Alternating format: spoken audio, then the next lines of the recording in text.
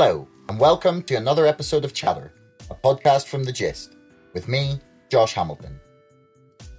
Anthony Muller, professor of economics and contributor to many publications, including the American Institute for Economic Research and the Mises Institute, was my guest on today's show. Professor Muller is also the author of the book series The Great Financial Crisis of 2008, and I wanted to ask him on the show in order to seriously discuss the Great Reset, Agenda 2030, and what they really entail, how our world is rapidly changing, and the economic problems wrought by our financial system and the current lockdowns. If you haven't already and you enjoyed this episode, please subscribe to this podcast and to our mailing list, and don't forget, my book, Brexit, The Establishment Civil War, is now available for pre-order. You'll find the links in the description below. So, here's Professor Muller. Really snow and pretty cold. That's why I left the south of Brazil, because I hated the cold. And I wanted to move to the northeast is where I am now. Okay, that makes sense. Yeah. But anyway, so you got the questions and everything. I was reading through some of your articles last night, and like whilst like I think at first glance, sometimes some of the stuff that you've written can seem completely crazy. Like the language you're using is quite provocative, but as soon as you understand like the way you're trying to present it, it no longer seems insane. You know, like okay. Do you understand what I mean? Like yes. Like the words like possessed make it seem like you're talking about actual demons and hell, and then you realize it's like, no, actually this is like it's an allegory for something different, for just like it's like an ideological possession rather than like a literal possession. Which I think is pretty accurate at the minute for the way that people have responded. The responses just have completely confused me. I don't understand like where, like especially from the left, just generally. They seem to like beg for lockdowns regardless of like the human cost. And it like they're meant to be the people that care. Yeah. And I mean, here in Brazil, who is really deeply negatively affected are the poorest of the poor. Yes, now they get some subsidies from the government that keeps them afloat, but it cannot go on forever. And most of them have lost their small jobs, and it's hard for them to return. And who were the privileged ones are all those working in the government sector or in some technological companies. These are the privileged. That's very strange. And the leftists are fully in favor of the lockdown. I had discussion here at the university, and there was a strange divide in this direction, being contra or being in favor. And those more liberal in the European classical sense were against the lockdown, and all the leftists were for harsh lockdown, just close down. They have fear in their minds. That was my impression. I mean, it's kind of ironic given that like the entire last like 3-4 years, for example, with Trump or with Brexit, and the sort of left-wing media or the left side of the media were constantly accusing all of the right-wing voters of voting out of fear of like immigration or the new world or technology, and that they were constantly accusing them of like being driven by fear. And now that's exactly where we're at with what's driving their like support for the lockdowns. It's the whole world seems to have flipped on its head. Exactly. So to get going with some of the questions, like the term "the Great Reset" has kind of been.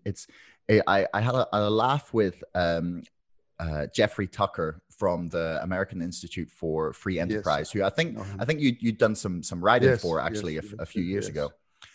Him and I were laughing because the term has been on this journey from it. It was like a kind of obscure term used by people in circles like the Rand Corporation or the World Economic Forum to discuss like the world transitioning into like maybe a post-carbon or a more technologically advanced, like in just progressing into the future that they envision as the ideal way for humanity. And then at the start of the year, some people started to discuss it, and it was banned on social media because it was associated with crazy conspiracy theorists. And then it started being used by like world leaders like Justin Trudeau and Boris Johnson. And it's hilarious, like this roller coaster the phrase has been on. But like, what exactly is what is like the Great Reset? What does the term actually mean, and where does it come from? Well, the term in this usage of restarting the economy and the society originates directly at the World Economic Forum. They have on their website, they have various articles about that. And in the publication, the book publication by Klaus Schwab, he uses the term. So it is not an invention of any kind of people outside of the World Economic Forum, but it was launched, this concept was launched by the World Economic Forum itself. And it is a scary term because this reminds of ideas that were fundamental in the big revolutions of our recent history, Western history. For example, the French Revolution. That was this first idea to have a kind of tabula rasa, to destroy anything that was before. As you know, they changed the calendar, they changed the name of the month, all these basic things, they changed the churches and so on. They changed the saints and took them in a rational form, so to speak. And this was strictly opposed to the approach of Burke, for example, of the British approach of a muddling through, of a transition step by step. And the other event that had a similar background of let's get rid of anything that was before is, of course, the Russian Revolution. The Russian Revolution is not Russian at all. It destroyed Russia. It destroyed anything that the old Russia was. And when you do something like that, it must fail. I mean, you can do that with a computer, and even with a computer, it's just the software. You make a reset, yes? You let the hardware intact, otherwise it won't function. So this is, in my view, yes, even the term, yes, in this original, more philosophical sense, and even worse, in the sense it's like you have your reset button on your computer, and all you have to do is click, and the program starts again. Yes, this is an outrageous idea. It belongs to these dangerous ideas that in the past couple of 100 years we had in the French Revolution and the Russian Revolution, and partly in other extremist revolutions that had happened during that time. I mean, the other example that springs to mind is the Chinese Communist Cultural Revolution, where they exactly. Yes, it's a weird, like, what would you say to people who would say that, okay, you know, we clearly are, I think, in need of some serious changes in probably in our political system, or at least in our electoral system, in the way our economy functions.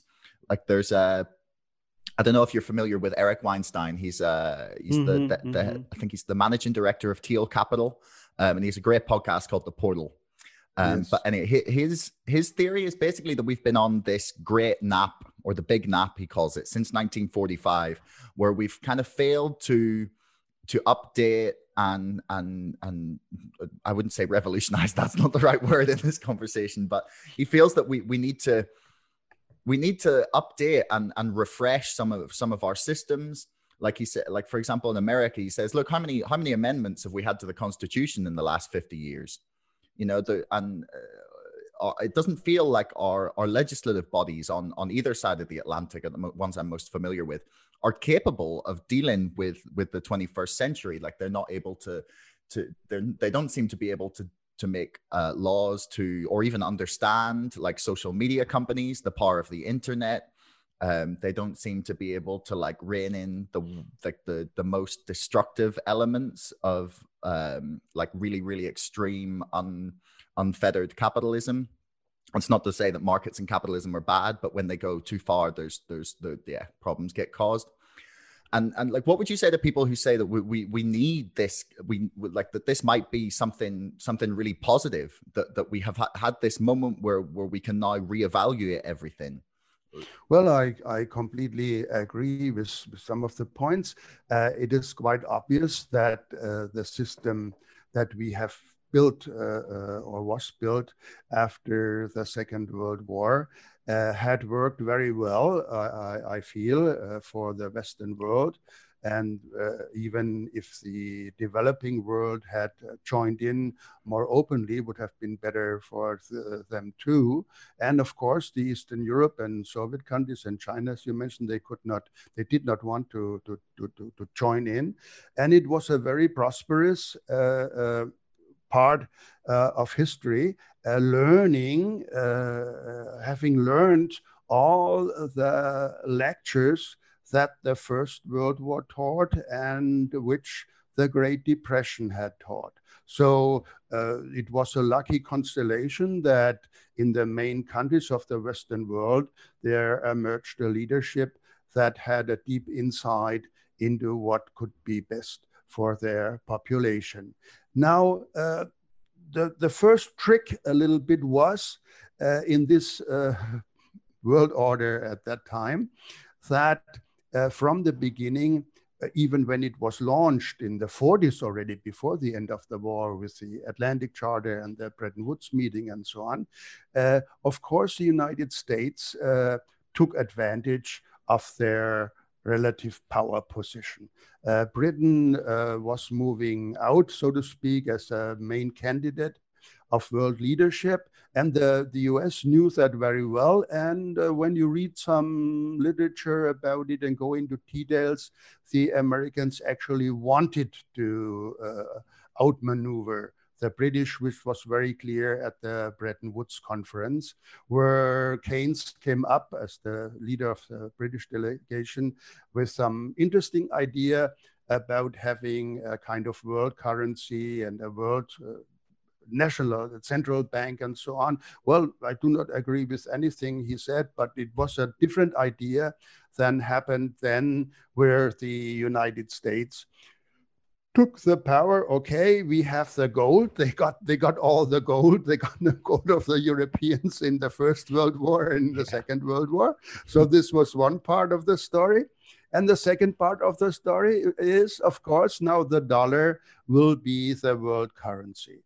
And there was a treaty, the IMF treaty, which in its basic elements was a kind of, imitation of the gold standard, but with dollarization.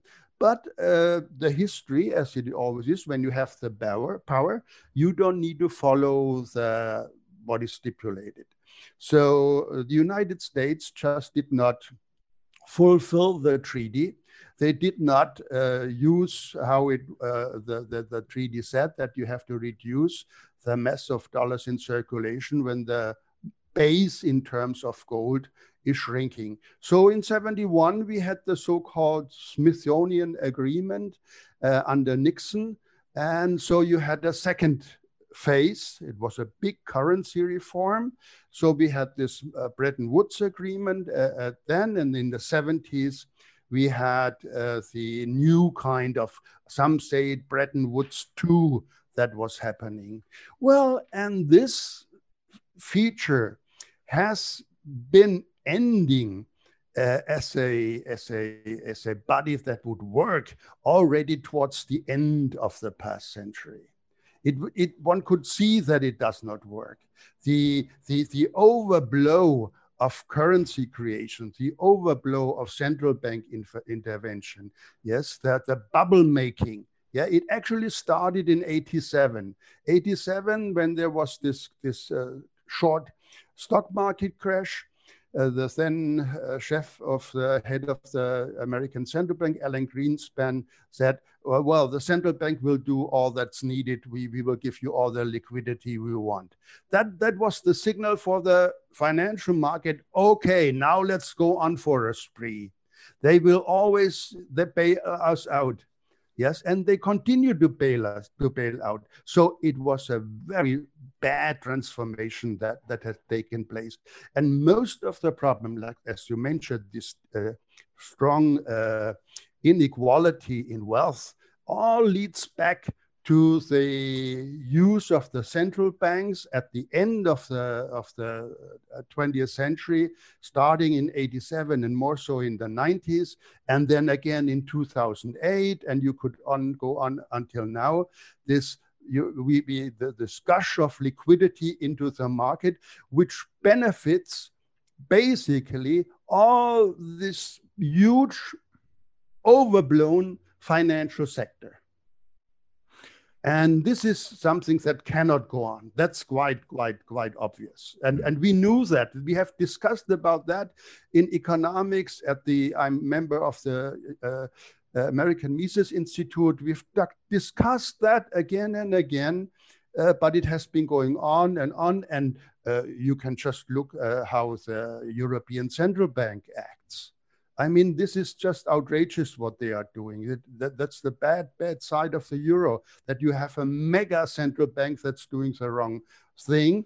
That probably would not have happened, let's speculate, if there would be still a German mark and we still would have a powerful Bundesbank. They would not have joined in. But now you have the American Central Bank, the Fed, and the European Central Bank that do the same kind of crazy policy. And these two central banks alone, they control more than half of the whole world. And in the financial area, they control probably 90%. If you count in the British Central Bank. Okay, so just so I can get this into like a small sort of layman's terms.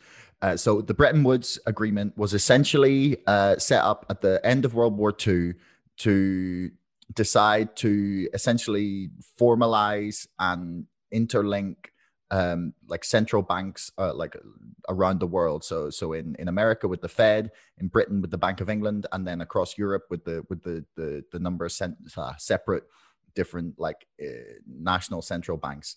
And then you're saying that then the decoupling from the gold standard, and then further with the consolidation of the ECB across the basically the financial power of all of Europe has been the reason for the boom and bust cycle that we've seen in economics through the last 40 years.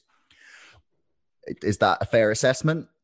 Well, I feel that this is the heart of the matter. Yes. So like just for people who maybe don't quite get what we mean, like why is all of our power financially centered in, say, the Fed or the European Central Bank or the Bank of England? Why is this a bad thing that we have like a system of like central banks? Like could you lay that out? Yes. Well, you have a money that is a political money. The dollar is a political instrument. It is an instrument to maintain the leading role of the United States in the system, which has some good aspects, but it is coming to an end. And so you also have for the national currencies, when you have a central bank, the organization and the supply of money is out of the markets. It is not a market institution. It is a political institution. And so you always have a tendency to over-expansion. You have a kind of ratchet effect. Yes, this is a small crisis. Okay, increase the money supply. Now, when we have a kind of boom situation, nobody thinks about to reduce the money supply. They rarely do that. And if they do that, they fear that the market would crash, as it happened several times over the past decade. In the moment when the central bank tried to squeeze the money supply, the reaction of the financial market was just too strong. Now, you have this funny thing. The central banks created the monster of a mega financial market. Now, the central banks, yes, are under the control of the financial markets. The central banks must increase the money supply, because if they don't, you have this mega market crash, and many people have their pension funds invested and so on. So it's politically impossible to have a consolidation. That is a crazy situation. As they say, something that cannot go on will not go on. It will not go on. It is a dead-end street. When you say the increasing the supply of money, do you mean things like quantitative easing or fractional reserve banking? And well, it's basically the various phases of quantitative easings that have been made, which is just buying up the bonds in the market. They started with government bonds, and then they went over and even buying corporate bonds. So it is a kind of indirect socialization that has been going on. And with all these operations, the liquidity in the market has been increasing. And where does the money go to? It goes into financial assets, into bonds, and the bondholders get rich by that, due to the ever lower interest rates. And then after a while, they don't get any money at all because the interest rate is almost zero. So this game has ended. This game is over. Yeah, in the bond market, you invest in the bond market because you have no return. And so all the money goes into the stock market, and even crazier, in the stock market, it goes into a very small number of companies. All these big names that we know, where the private investor or usually who buys a fund, he looks up, does my investment fund have Google? Does it have Netflix? Does it have Facebook and so on? Does it have Apple? So you have an extremely distorted situation, yes, that simply cannot go on. So I totally agree with this assessment. I think many economists who observe or have observed the markets for a longer period of time and have some insight and some historical experience are of the same opinion. Yes, we are approaching a crisis situation. Yes, definitely. Just I'm gonna put some links in the description for people who are listening. For example, between like after the 2008 crash, from 2009 to 2012, the Bank of England actually created £375 billion for quantitative easing. Like that's £6,000 for every single person in the UK. And it's not like we saw anything like that in the pockets of ordinary people. I mean, it was 10 years after the crash, the average wage for like ordinary people still had not increased at all since the crash. Like it was 10 years of lost growth, essentially, where the only people who recovered were the very richest in society. So you say that we're approaching some kind of crisis. Like, what does that look like, and how do we hopefully potentially try and avert that? Like, what's the remedy? Is there one? I hope there is. Well, one should have done the reforms at least 20 years ago, and this has not happened. As long as it was still beneficial for the United States to go on with this system. And interestingly enough, the Chinese took a very intelligent use of the system. So, and then you had this other approach in Europe, with creating the euro, which also seemed okay. We have the system under control. But all of these major new constellations that emerged, just postponed the very essence of the problem, which is the outrageous money creation. And now there are many ideas on the table, to get rid of any kind of fiat money system or any kind of state-sponsored system. So I would not want to go into the details because it's very complicated, like electronic currency like Bitcoin, which is outside of the government, which is outside of the state. That is an interesting idea as far as now, and it seems to get popular traction. And on the other hand, there is the idea to construct a new system based on some fundamental asset, which could be gold, for example, or there are even ideas, that is my idea, I'm always for simple ideas in this respect, just to shut down the central bank and fix the money supply as it is. So you have almost a gold standard. That is the thing, the money supply is fixed and that's it. So you have nothing to do, just to shut down the system. And so the banks know, the financial markets know, that there will be no new money creation and they have to adapt to the situation.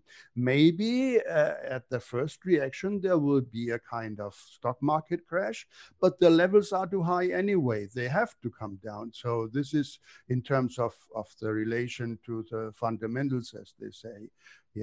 So there are various ideas about that. The monetary reform is the main point. As it happens in history, you can prepare for a crisis, by avoiding it when you take the steps in time. But as we know, it's even in private life sometimes like that. We always lack the energy or the insight to do things when we know it can go on. Well, just give it another shot. Let's just go on. And in politics, of course, it's even worse. So usually a crisis is the point where you also have a change of elites. This is also an important point. So you have a system, now we have a system where you have this interrelated groups between managerial class, political class, the swinging door system. You have the military industrial complex, you have the pharmaceutical complex, all in a very tight form.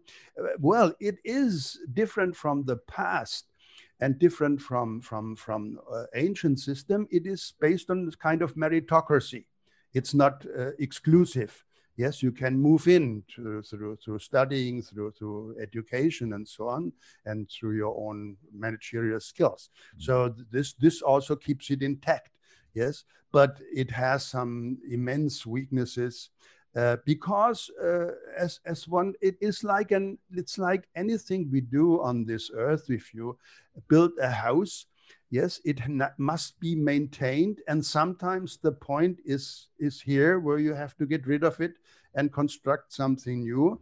But usually you do that in a way of not a total reset, of not a total tabula rasa, but you try to save as much of the past, of your inheritance, of the fundamentals, of your well-being, of your ideas as you can.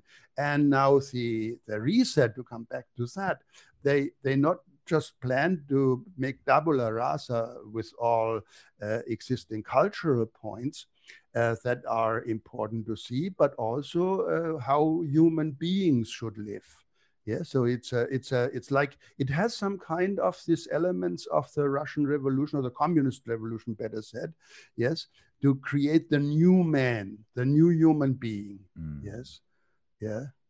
So homunculus.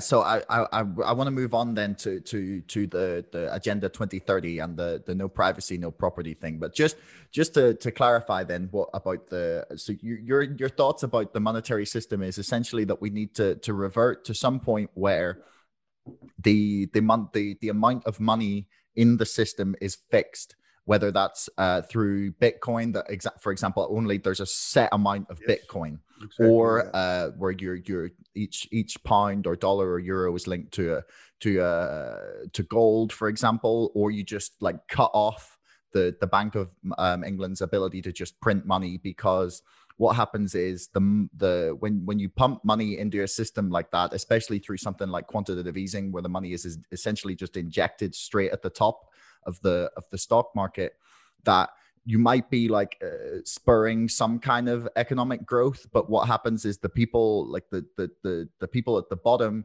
don't ever see those benefits, and the extra money that's created ends up accumulating more and more at the top of our system and with the wealthiest people, and it devalues the money that the ordinary person actually has. Okay. Exactly. Okay, good. I've got that on then. That's good. I've understood. That's it. That's exciting. Because sometimes I like I'm listening. I'm talking about economics, and I'm like, I think I understand. It's not a simple system. But so you've talked about you've criticized I think it's Agenda 2030. I can't basically the idea that according to the World Economic Forum, the plan or their prediction for the world in 2030 is that we will have no privacy and no property. And this is something that my mom has been like, she's very like big on like making sure I buy a house at some point. And I try to explain to her that it's not as easy to actually buy a house as it used to be. But why is it important for us to, in your mind anyway, to keep property, to own something? Because for me at the moment in my life anyway, I don't really have a problem renting. Like it's easy. It allows me to up and move quickly. Like why is it so crucial for you to say that we should maintain property as something that we as ordinary people own? Well, that's a very, very good point that you mentioned. And of course, there are many things that we rent. Well, the most simple thing is you go into a restaurant, you buy the food, yes, but what do you rent actually at that time? While you eat is the table and the chair. Yeah, have you thought about that? So we have always this connection between these two elements of renting, and never anywhere has there been a complete private property system. Yes, as you know, you mentioned buying a house, having a house.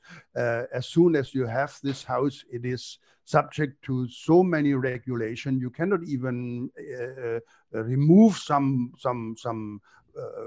things, some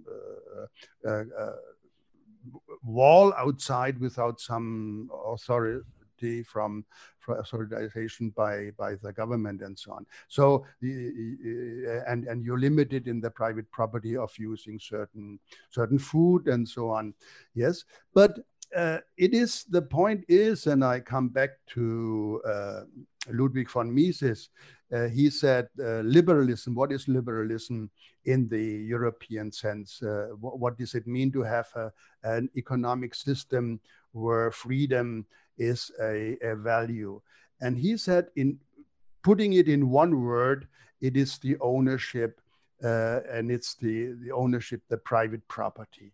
Yeah, private property gives to the individual this kind of freedom that he has to grow his own personality, and also to give this kind of incentive to accumulate wealth.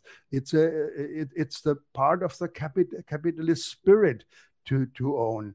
Yes, if you don't have that, And so you have these management companies that manage property, but you had this in a certain way in socialism. Yes, in socialism, you had a house, but you could not do anything. You had no market for it. You were not really the owner of the house. Yes, you were almost renting it, even if you were formally had the right to live there. What was the point? Nobody took care of it. Nobody took care of it, and there was no dynamic in the economy of, well, let's use the term of the Marxist of capital accumulation. Yes, capital accumulation in this real sense is an important part of the human being. And well, you can think about of a future economy like a communist economy. Yes, and the point is, why would you strive to build up a company, a new company, if there were no property to it? Yes, if I mean, what's the incentive to being proud of something? Yes, in this sense, and you can even go to the arts. Yes, imagine that I paint a picture as, let's say, a painter, and I am not the owner of this picture. It is the state. I paint for the state. Yes, and just imagine what the result is. And we have seen that. Yes, first there was some kind of boom in the arts at the first years of communism, because the old system, the old culture was still living. Yes, and then after a while, the so-called socialist realism, as they called it, was just a horror. Yes, and I mean, when you're not the owner and you're a private property, so these are my songs, so to speak. Let's put it in this way to make it more accessible to many people, not so materialistic. Yes, yes. So you are let's call it, you are a rock group, and all the music you write are for the state, and he lends it out. Yes, and it lends it out. Yeah, it just would not work as it would seem. Yes, and that was the idea of the communist, and the literature is full of that when we have communism, a new kind of person will emerge, a new kind of person who would be able to do these things without property. Yes, but I think it definitely does not work, because things and creations are part of your identity. Yes, and so let's put it this way: you rent. I exaggerate a little bit. You rent a Ferrari, and you're on the street, yeah, and then comes a nice girl, and she said, "Is this your car?" And no, I just rented it. I mean, that's the point. Yeah, it's not your nature to do that in these things. Yes. So you're saying it's not just a sense of like that we need something to that it's nice to have something to strive for, the idea that we'll have our own place that we can like build as our own. It's as well, it's the idea that if we don't own something, then we don't take, if it's not ours and we can't like put our own stamp on it, that we take no pride in it, and that things will deteriorate because no one takes like pride and ownership and responsibility for something or some place or some company. Because if it's all rented and it doesn't actually belong to anyone, then no one has a need to maintain it and to develop it and to want the best for it. Because if you don't really truly own it, then you can't take pride, responsibility for it. Well, I think this is just one aspect. Maybe the more important aspect is that you would not create. I mean, just think of kids, and the kids paint something, and that's what I painted. That's what I did. It is mine. I give it to you. I show it to you. I may read it to you, but it's still mine. So let's say children will have a very strong sense that, let's say, your boy painted something, and your daughter says, "No, I did it." That will be a big fight. Also, it would not matter very much. Yes. Yeah, it's the creative part. The creative part is very important. So, like, if you see Da Vinci, or is it Da Vinci who painted the Mona Lisa? I can't think of Da Vinci, it. But Da Vinci Leonardo, was Da Vinci. So you said Da Vinci wouldn't have painted the Mona Lisa if he didn't own the canvas. Well, at least he could say, "This is the building I made," and he can give it away. He can sell it, of course, but it still is his painting, property in these things, intellectual property. Although he had spent it, still identified. It is not a collective enterprise. It's individualistic. I mean, this is probably the point. Yeah. And the main point in all of these systems is, does it open up human energy or reduce human energy?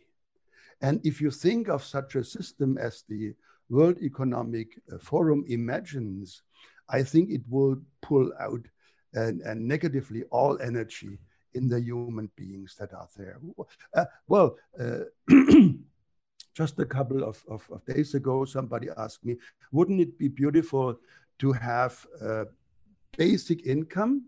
Everybody gets a minimum basic income, yes, and we have a system that would allow eternal life. Yes, so ideal combination. And I told him, what would a young person do in this respect? I tell you what it would do. He would do. He would sit 24 hours in his room and play video games. That's all he would do. Yeah. I mean, this is obvious. The life will go on. I can do what I want to do in 50 years. I get a new organ and so on, and I don't need to work. I don't need to educate myself because I get my basic income. And with these $1,000 or $1,500, I live quite well with my online. That's all I need, and some hamburger. And this is just life fine. This would be a huge amount of young persons who would fall into this trap. I'm quite sure. I'm quite sure. Well, maybe not. It will not affect me or you because we are still from the other side of the world. Yeah, we would go on because we are programmed in a different way. But the persons who were now born into such a system, yeah, who from early on in school, they hear, yes, my daddy lives on $1,500 and he's quite fine and so on. Oh, yes, why should I learn anything? Why would I create anything? It will suck energy out of the people. Yeah, they would be very lame and very stupid. It would be a total stupidity all over. I mean, I guess like my understanding of how the only way that I think universal basic income could work, I don't think if you combine it with eternal life, that's going to be very sustainable. But my thoughts on it were always that you have to find an amount of money that provides like the barest, most basic life that you can possibly imagine. Like anything beyond like subsistence food and like a roof over your head, it should be your own like choice to pursue. So if you're happy with like just living in a shack with like a bit of bread, then fine. But my thoughts were always that, and this might just be me, that it would be great to be able to free people from the need to just take whatever job they need. And it would give people maybe the freedom to kind of pursue their own desires for at least a little bit, or develop themselves, or say artists who can't, or authors, writers, anyone in like a creative industry that you need to take a lot of time to develop your skill, and that it could be a great way to allow people to do that, especially in a future when things are going to be automated more and more and more.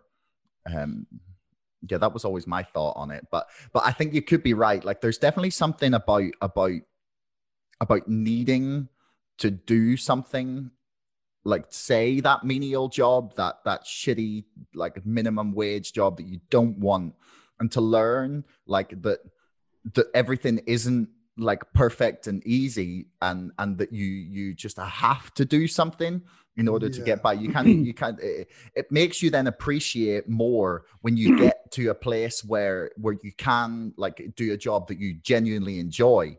Like that was like a really that was a really useful like tool almost for getting people to like realize when they're lucky and they have like a job that they can enjoy, to like build character and like build your fortitude and your ability to accept things that aren't maybe exactly as you like them. Like, I mean, I feel like my generation is probably a bit soft. You know, we've had it.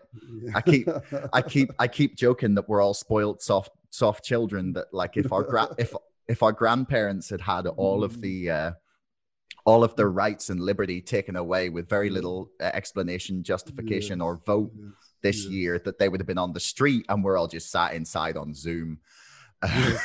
Well, as to your example, you can say, can you imagine that Charles Bukowski, for example, if you know this author, Charles Bukowski, would have become an author without these terrible jobs he had to do? I mean, all great artists go through this kind, or Van Gogh or whatever great artist had this kind of maturing situation. Yeah, I mean, yeah, I think it sometimes when you talk about it in this way, it can sound quite callous. And you can it's like, yeah, people need to have a shitty life to appreciate the good parts. It makes you sound like an awful person to some people. But like that's truly the reality. Like you mentioned the Soviet Union and the lack of great artwork that came after the initial sort of like spur of revolution. Yeah. And but like ironically, one of the greatest works of literature that I'm just starting to sort of delve into was Gulag Archipelago by Alexander Solzhenitsyn. And that was created because of the struggle that he had to go through. You know, the impact and the words and the understanding of the human soul that is in that book was born out of the struggle that he had to go through. I think it's Keith Richards who said that hard times makes great music. Right. Yes, I totally agree. He's a good example. Yeah. they had their hard times.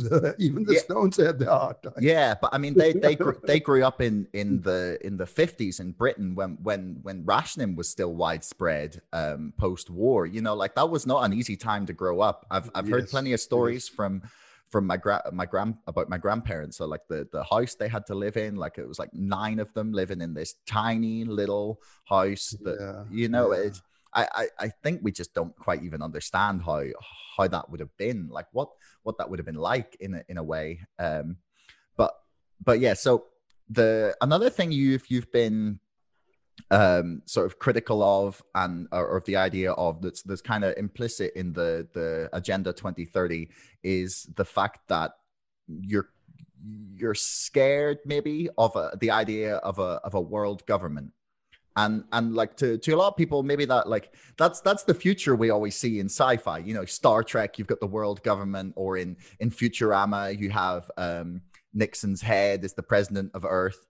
And like it doesn't seem like on the face of it like a bad idea. Like sure, like a broad set of rules that govern the entire world would seem like a good idea, like a really reasonable thing that we would want to have like an agreed upon basis for how we would like all nations to live.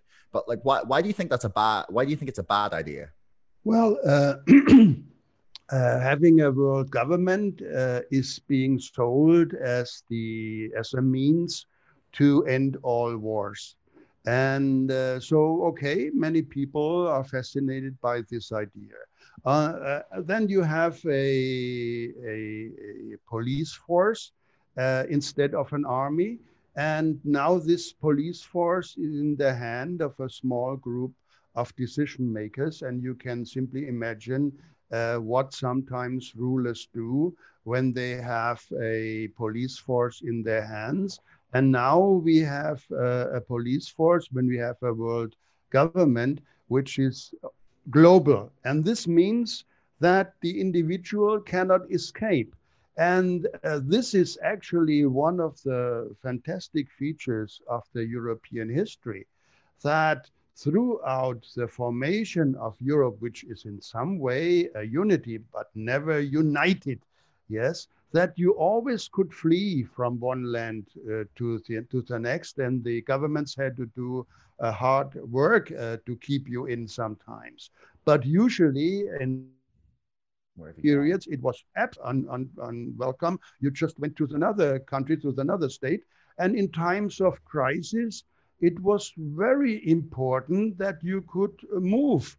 Yes, for example, where I studied in University of Erlangen-Nuremberg, we had a nation of the Huguenots, yes, who fled France when they had another religion than the state religion. Yes, and Voltaire came to Britain, and British fled to France, and so on. So we always had this kind of moving around in Europe amongst the intellectuals to get new ideas. And so nothing could get too much out of hand. And when it got out of hand, it was in the European history always limited to a small, relatively worldwide, small region. Yes, so you had fascism here, you had Nazism there, you had communism there. Yes, you had Frankism there. There were always spots of suppression. You had even in Britain this religious terrorism, Cromwell and so on. So you had all these kinds of small events of terror.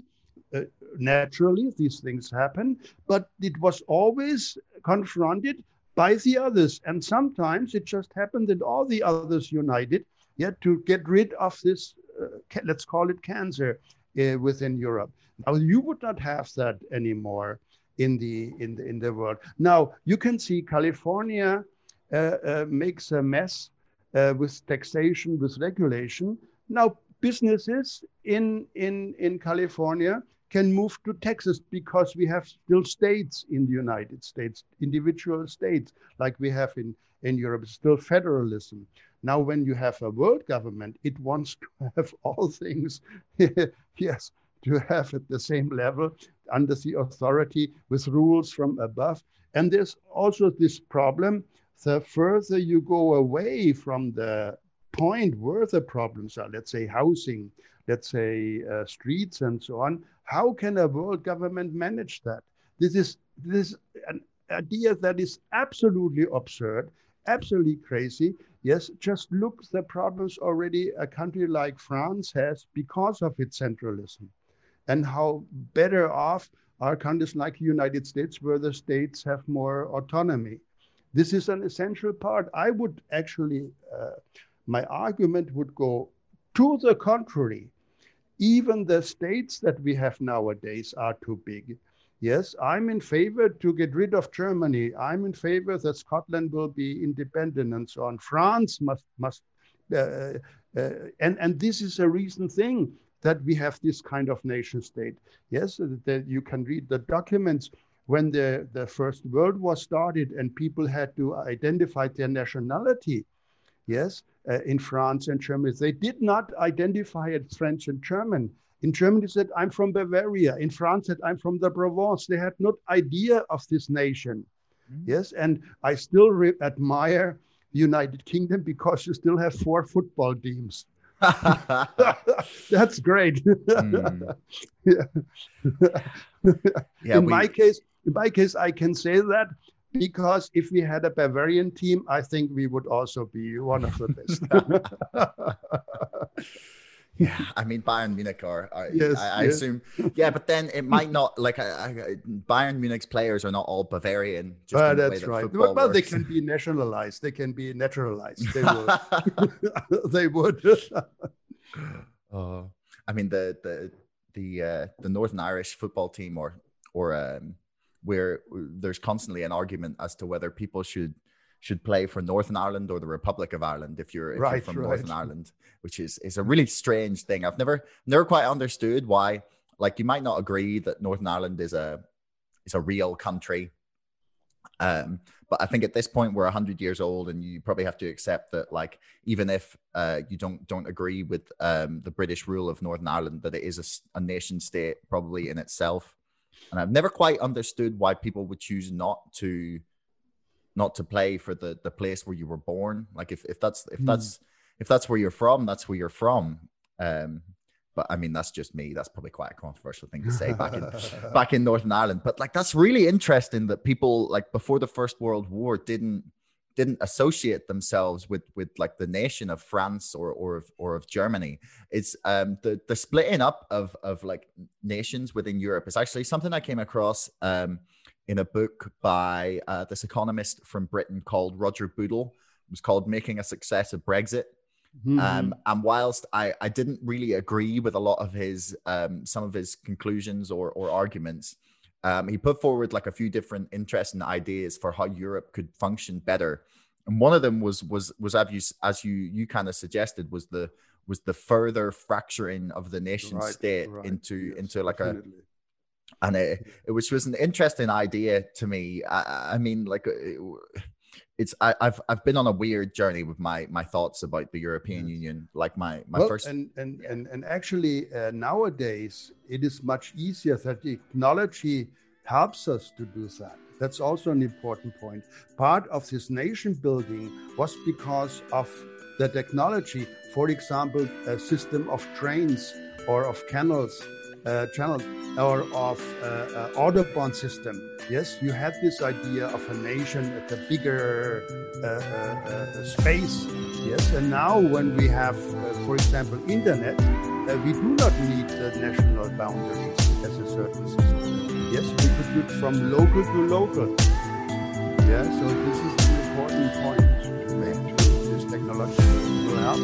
Yes, so the technology actually would make a world government possible in a negative way, in a terrible way, in a horrible way.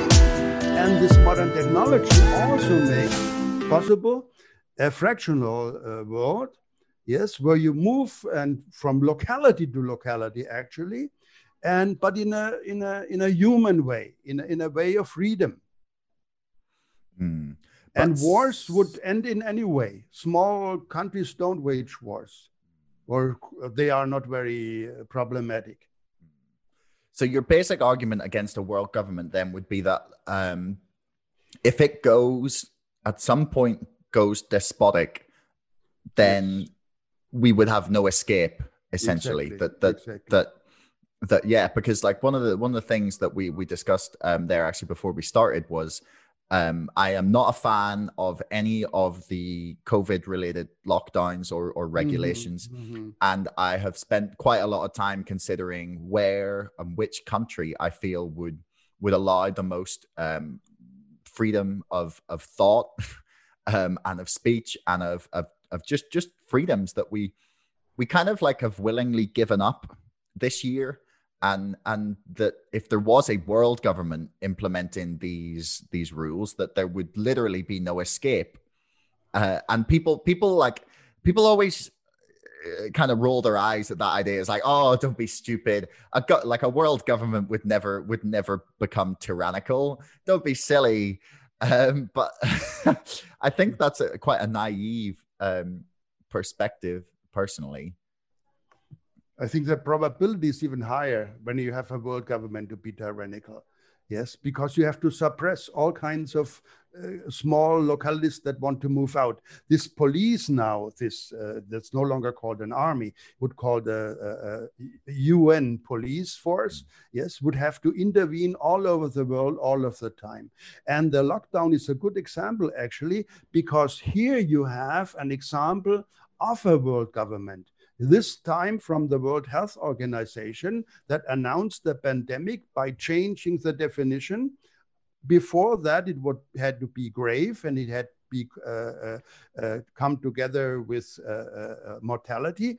This mortality case was cut out. So any spread of some kind of virus can now be declared as a pandemic, and all these nations that did the lockdown and had signed a treaty many years ago together with the United Nations and the World Health Organization, and they were almost obliged to impose the lockdowns.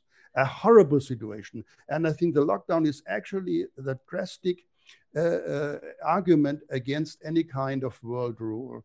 And let's look who leads the World Health Organization. Yes, and how human, nice, sympathetic, and lovely these leaders are, and not how dictatorial and almost criminal they are. Yeah, I'm just looking at this. Hang on, let me share this with you. I have just found, I did not know that they had changed the definition of pandemic. I mean, there's a thing here from the British Medical Journal from 2010, and they changed the definition of an influenza pandemic. Yes. Wow, that's interesting. And that was after the H1N1 outbreak. Yes. I did not know that. There you go. Every day's a school day. Yes. As my friend for likes everyone, to say. for me too. Yeah, that's strange. Actually, I wasn't aware of that. But then I think I remember hearing in like June of this year that they had declared the pandemic over, and then if they redeclared it, yeah. But the World Health Organization is very disturbing. I mean, when they just refused to, did you see that call where they refused to acknowledge the existence of Taiwan? Where the guy got asked about Taiwan's response from the World Health Organization, and he's just like, "Oh, I didn't hear you." And then they went to repeat the question, went, "Oh no, we'll just move on," like just to completely deny the existence of Taiwan because it would. You know. Well, it shows the influence of the People's Republic of China in all these organizations. Yeah, the Chinese government. They have a large part of the African nations on their side. Just an example, and they have votes, and they built their empire. They are building their empire. Yes, usually they say, yes, China has never been imperialistic. Yes, it always been closed about itself. But what the Chinese are doing now is creating an empire. Yes, and particularly they grab areas like the imperialists of the 19th century, Africa. And for the Chinese, Africa is very interesting because it has the resources and the space that is needed for China itself. And of course, they have strong relation with South America. They see Brazil as their chamber of food supply. Yeah, I mean, yeah, like one of the things that like if it's almost become like a little bit not dangerous, but like a taboo to discuss ideas like things like the World Economic Forum or the authoritarian empirical nature of China, or the fact that they have very much corrupted and bought off the World Health Organization, or even just to discuss the phrase the Great Reset. Like a lot of the topics we've touched on today are often like as soon as you mention them, the response from a lot of people is like, oh, you're just some crazy conspiracy theorist. Like what's your response when people come at you? I don't know if they say that to you personally, but it's something that I've seen anyway, reading stuff and watching people discuss similar things to us, that they just get written off as some crazy conspiracy theorist, even though they're discussing things that are like completely out there in mainstream like news sources or like openly published in like white papers, like things that have evidence, and like you're just reasoning things out, and then you just like that term conspiracy theorist gets like thrown at you. Like what tends to be your like response or thoughts to that?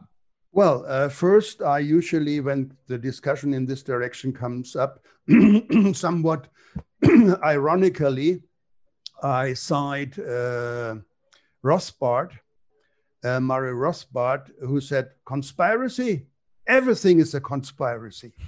Everything is a conspiracy. The Catholic Church is a conspiracy. Yes, every political party is a conspiracy. The Austrian School of Economics is a conspiracy. The Keynesians emerged from a conspiracy in Cambridge. Yes, with all these groups of Robinson, all these first Keynesians, yes, that set out to conquer the world of economics. So conspiracy are everywhere, and in each kind of state, each kind of company, each kind of university, each kind of political movement, you have the inner circle and the outer.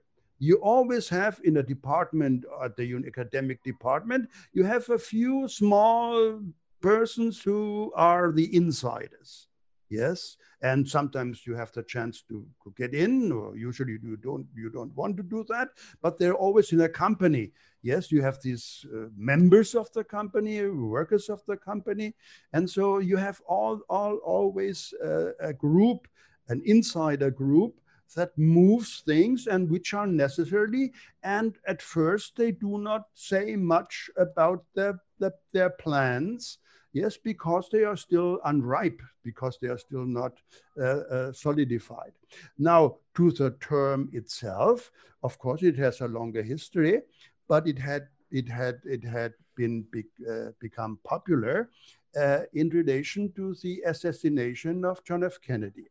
When after this strange event, for anybody a strange event, initiated some kind of doubts, some kind of alternative history on a new narrative, as they say nowadays, the CIA came up with the idea to reject all these different narratives as a conspiracy, while the conspiracy, in fact, was the assassination of John F. Kennedy. I mean, this is the crazy stuff. Now we have another, the Twin Tower 9/11, which is also very interesting, which was also, whoever did it was a conspiracy. Yes, but now you come up with a different narrative. You are the conspiracy theory. Yes, absolutely crazy. Yes, so it is an accusation without any value. Yes, because anything you do, let's say we launch a business. I have some business idea and think, okay, we need someone like you and so on. I would not publish that and go around crazy. Yes, I found a new partner. Now we're going on. We keep it secret.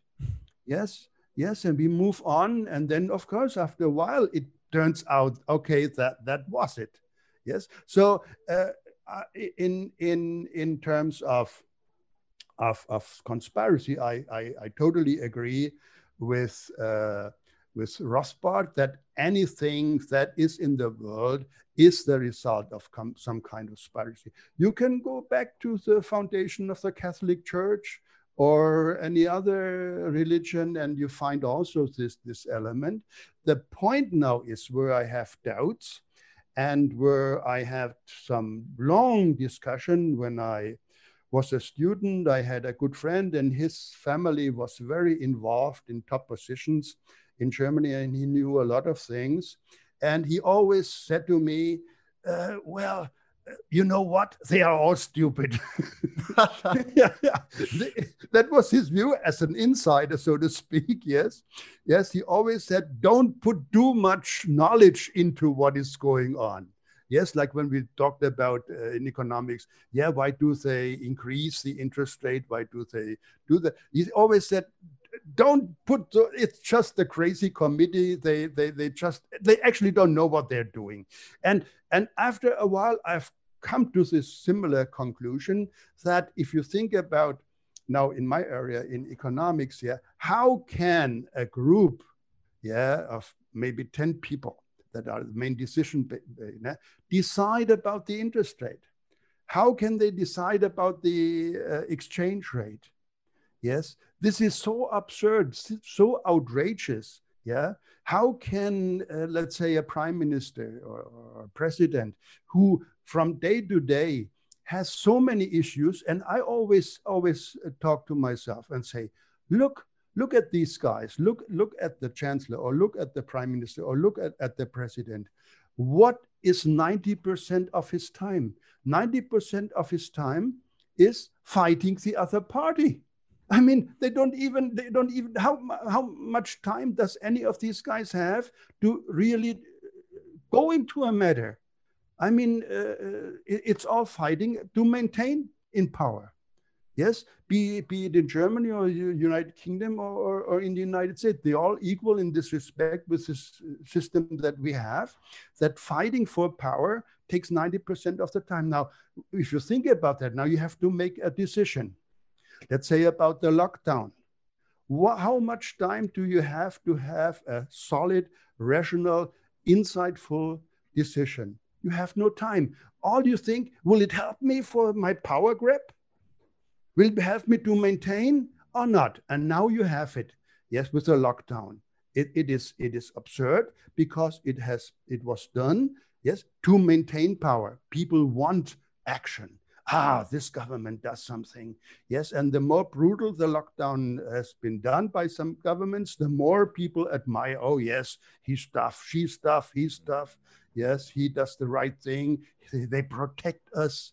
Yes, and so behind that is not so much a conspiracy, although everything is a conspiracy, but a lot of stupidity and power desire, the desire for power. Yeah, I couldn't agree obsession more. For power, being possessed with power. In the term that Nietzsche used the term, Machtbesessenheit in Alemán, possessed by the desire to have power. Yeah, I mean, I guess none of us really, like, unless you've been in that position, you don't understand what that's like. It's very difficult to understand what it must feel like to have your hands on the levers of power, unless you've stood there. You know, it's got to be weird. But anyway, that seems like a fun place on which to leave things. Professor, it's been a pleasure. It's a lot of fun. So, thank you for having me on, Josh. It's been great. I'd like to discuss with you the matters. Yeah. Thanks so much for listening. If you haven't already and you enjoyed this episode, please subscribe to this podcast and to our mailing list. And don't forget, my book, Brexit, The Establishment Civil War, is now available for pre-order on Amazon. You'll find the link in the description below. Until next time, thanks so much for listening.